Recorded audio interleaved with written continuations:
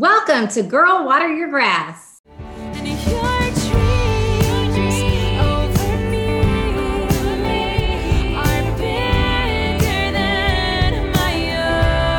Where we talk about all the things to better yourself, your family, your career, your dreams, your goals, and your life. And how God's dreams over us are so much bigger than our own. We are just two girlfriends who grew up in the bluegrass state of Kentucky with 5 brothers each and have reunited to take our dreams to the next level. Now we're inviting you to get out of your own way, girlfriend, and come on this ride. Because on this journey of a lifetime, we never arrive.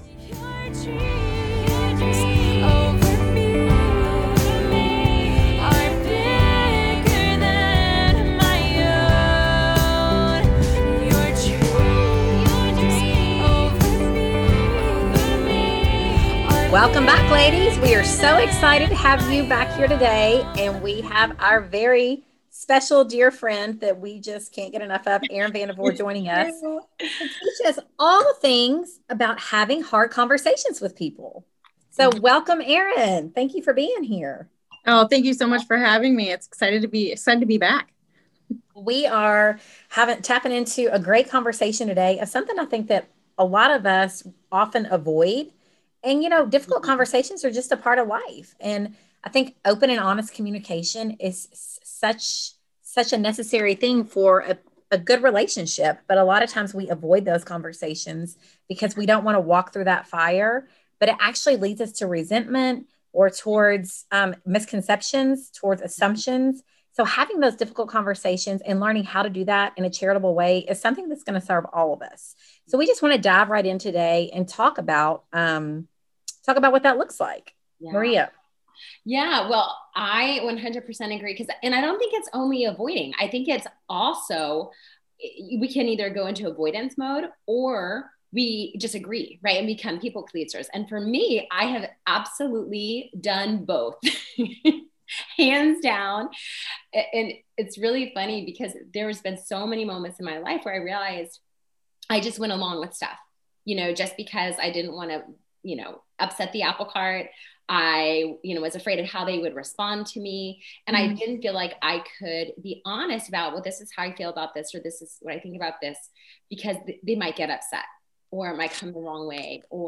And I was really, honestly, I was taking so much responsibility for their emotions and their thoughts and their actions and making it be that I could control all that when I actually don't have that much control. But that was the headspace I operated out of, was really.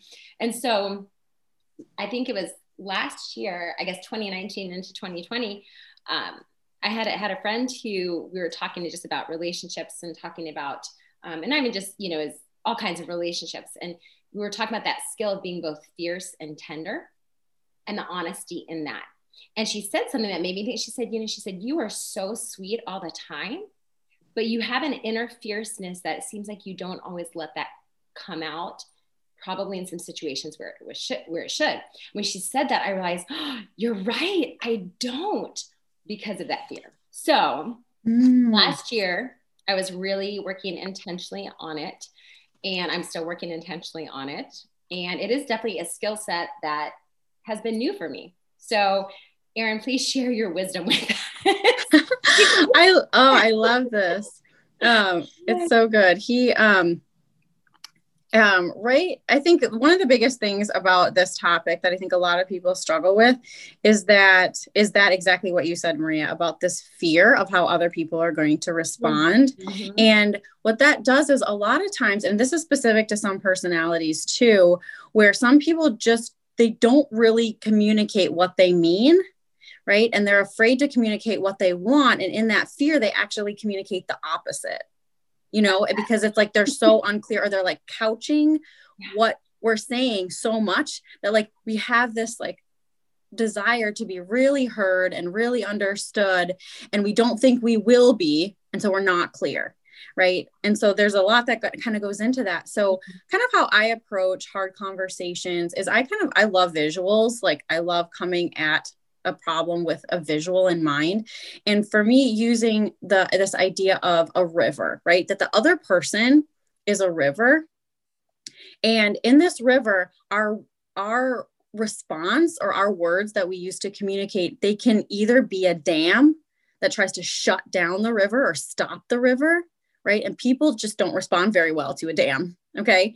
And so what we want to do is we want to create the banks of the river, right? Where we're going to channel it and say, okay, this is where I will allow you to begin and end, right? You're going to be here and then you're going to be here on the other side of the bank. And so really creating like our language to hold. And a lot of times that really comes in with just stating the facts and not stating, well, you should blank, or that isn't what other people do, or whatever. Like those are all words that kind of dam up the river and stop it, right? But more of words of like, well, this is the situation. This is what's going on. Like those are more of like the banks and kind of using that as language versus directly coming at someone.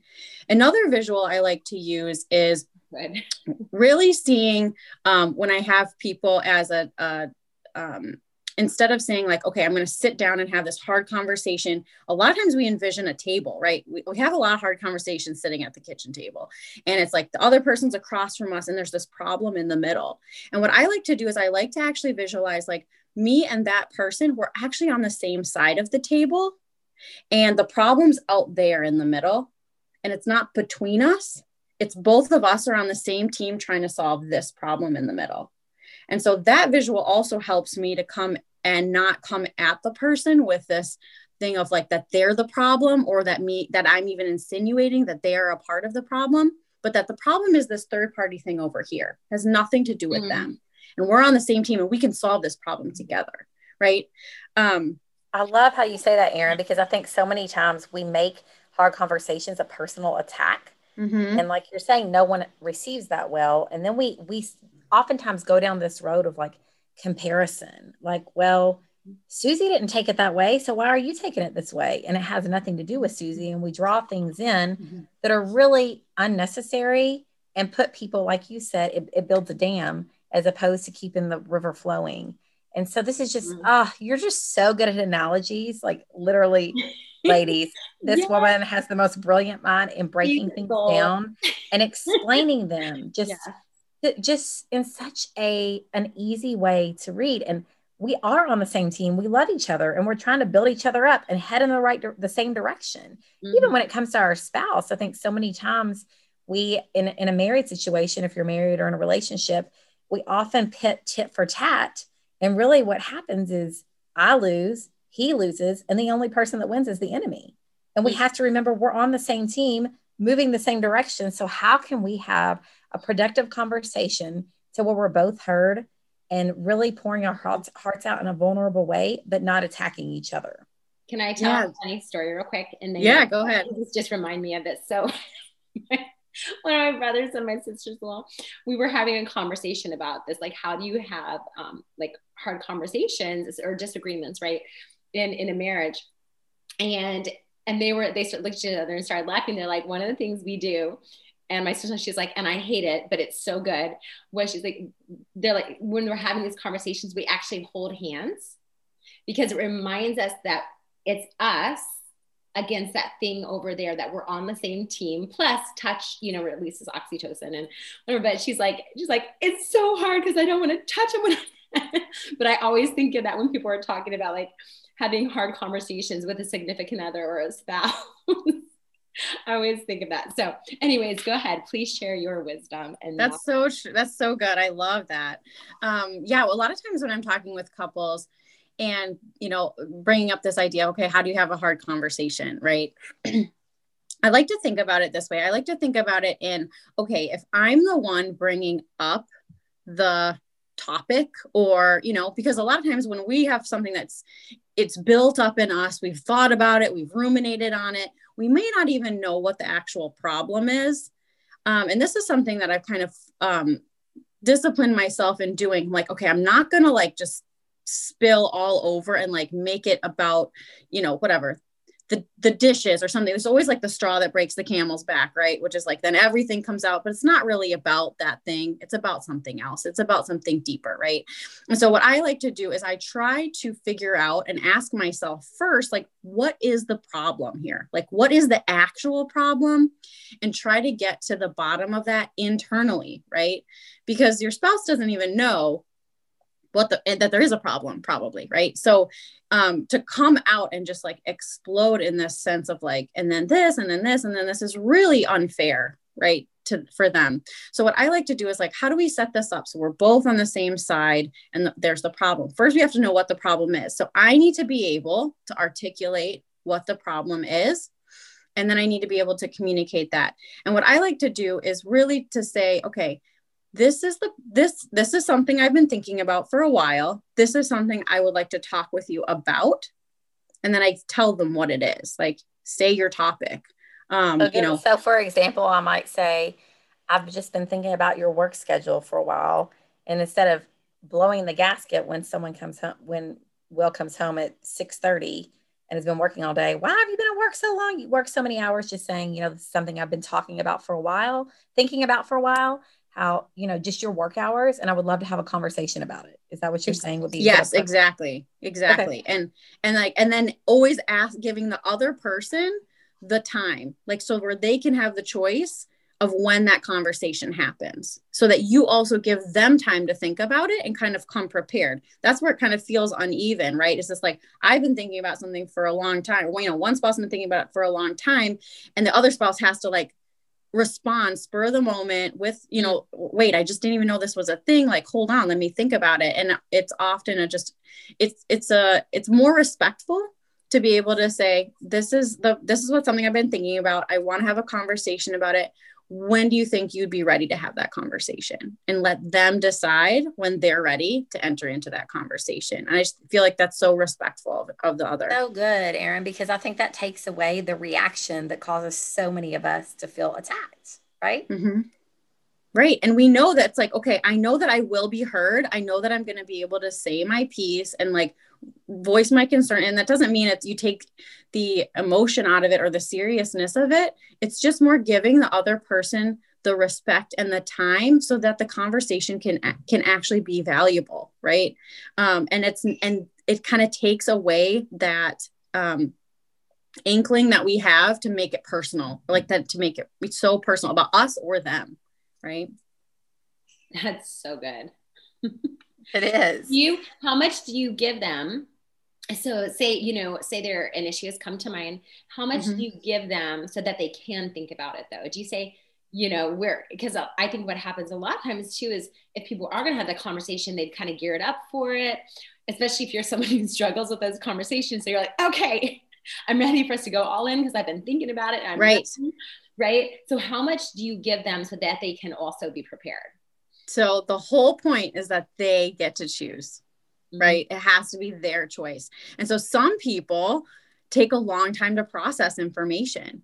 I do. Some people may respond and say, let's talk about it right now. If this is bothering you, like, I want to hear right now, like, let's sit down and talk about it, and they'll just have the conversation right away. But the whole point is giving them the choice, because maybe this is something that they want to sit with and think about because they're either totally blindsided or they have their own things that they're working on internally and they don't have space to even have that conversation. Because other things are on their mind. Maybe they have a problem they're ruminating on, and so just letting them totally choose. Some people, it takes a week or 2 weeks to prepare for a hard conversation, or depending on the topic. But I think it's helpful to give them the time and give them the space and give them the topic. This is what I want to talk about. I love that. Say, hey, okay, I want to talk about, I feel like you work all the time. Right. So say, hey, this is, or how would you, I know what you mean. I think it's better. Yeah. I think it's always like, again, the third party. So we're not leading with yous. Yes. You always, you never, right? Those huge things, like that's exactly the same. Like we're talking about is really, we're putting so much into like their value as a person when we're talking about this. And whenever we speak in generalities, a red flag should go up. Yes. I always, I never, you always, you never, they never, you know what I mean? Like all of those are like, well, what is actually the problem? So when it comes to the work example, I would say something like, I've been thinking about this for a while. I really want to have a conversation about this because it's bothering me. You can say why, right? This is like something I'm like, trying to wrestle with myself. And it's like I'm getting really angry about it. And so I want to have a conversation with you about the amount of hours you're working. So good. And then also, I think just to tag team on the end of that, and Erin's so good about this on at the very core, always respecting that gift of free will, because at the deepest desire of all of us is that desire to be free. And so when you put the ball in their court and giving them the freedom to choose when we're going to talk about this, how we're going to talk about this, and with that, not having an agenda of what you think is the answer, but really coming to the table to listen to what they have to say, because I might have this agenda in my mind that he needs to be home from work at 5 o'clock, but maybe he's been given this opportunity at work that's going to lead us to a great opportunity for our family, but the expectation is more for him. Mm-hmm. And so I think just really getting out of those agendas that we hold for people and what the expectations we have, and being open to receive what they have to say as well, and not thinking that we have it all figured out, because we don't have all the answers. Yeah. And I think that that's exactly what time buys you. So like having the space and the time from this, like taking all of the courage that it's a really an act of courage, right? You have this thing that you're wanting to talk about and you're not talking about it because you don't want to hurt the other person. And then but it's still bothering you. And it's just, boiling over. Like it takes an act of courage to vocalize a lot of times what we want to communicate, or having this hard conversation, right? And a lot of times people don't make the act of courage. They run from it. Yeah. And that's a tendency a lot of people have. We all are in this struggle, right? And so when we make the act of courage and say it, the idea of like, okay, it's the act of courage that we need to make at the time. It's not actually the conversation we need to have at the time. Mm-hmm. So by making the act of courage and making it in the way that is not going to force the other person to like enter conversation before they're ready, like you just need to make the act of courage to vocalize that something's bothering you.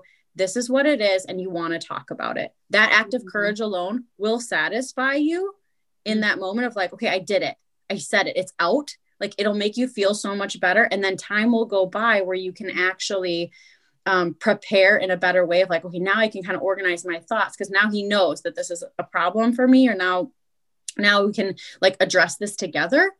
And it also allows him to come with the same, you know what I mean? With that time of preparation that they're able to make and say, or able to hear and ask questions.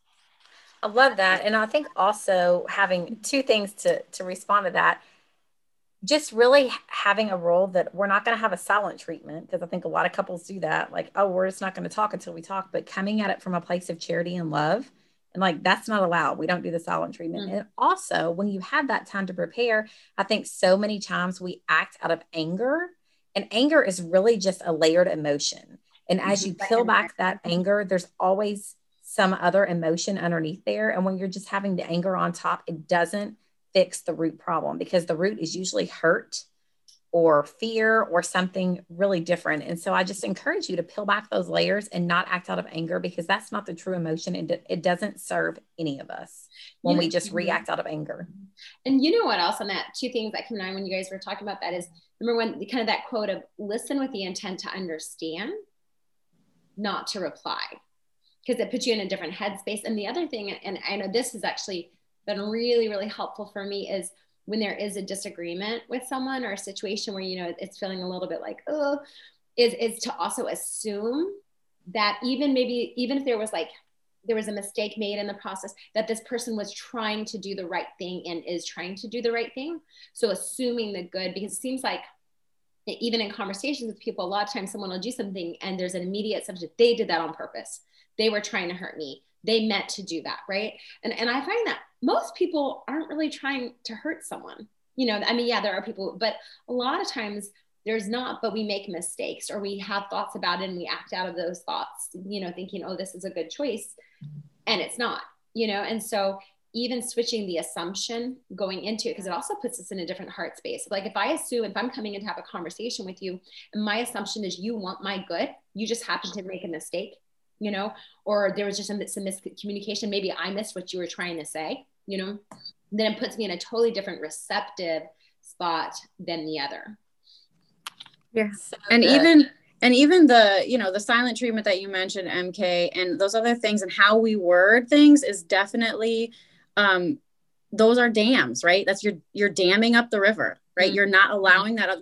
You're trying to stop them. You're trying to block them versus letting them continue, right? We can't stop another person, but just saying like, okay, this is the problem. This is how it's making me feel. This is what happens, right? And kind of having those banks of the conversation. So just imagine that in your mind too, of just like, is the language that I'm using creating a dam for that other person? That. And that goes back to respecting, because when we have silent treatment, that's not respecting the gift of their free will. It's like, I'm shutting you down. It's a dam. So gosh, so much goodness here today. Don't you all love Erin's analogies? She is amazing. So she is our expert that we know is going to bring you all so much goodness. And we just are so grateful for you, Erin. Mm-hmm. So grateful for all the things you do to teach us and for being a part of this mission to really help everyone water their grass. So any final thoughts on how women and men listening can water their grass this week in difficult conversations? My takeaway is just to always respect the other person and assume the best. My takeaway is to really go into conversation and like setting the expectation of a different time, like giving them the option for that. I love that. Mm-hmm. Yeah. And mine would be just always keeping the other person's freedom and giving them the ability to choose. It's really important. So good. Well, ladies, thank you for listening. And gentlemen, we appreciate y'all. We're excited for our next episode. But like, subscribe, follow, share, all the things. And let us know your feedback on difficult conversations and anything you have to say. We'd love to hear what your experience has been and what we can learn from you. We're all in it together. So get out there, water your grass this week, ladies.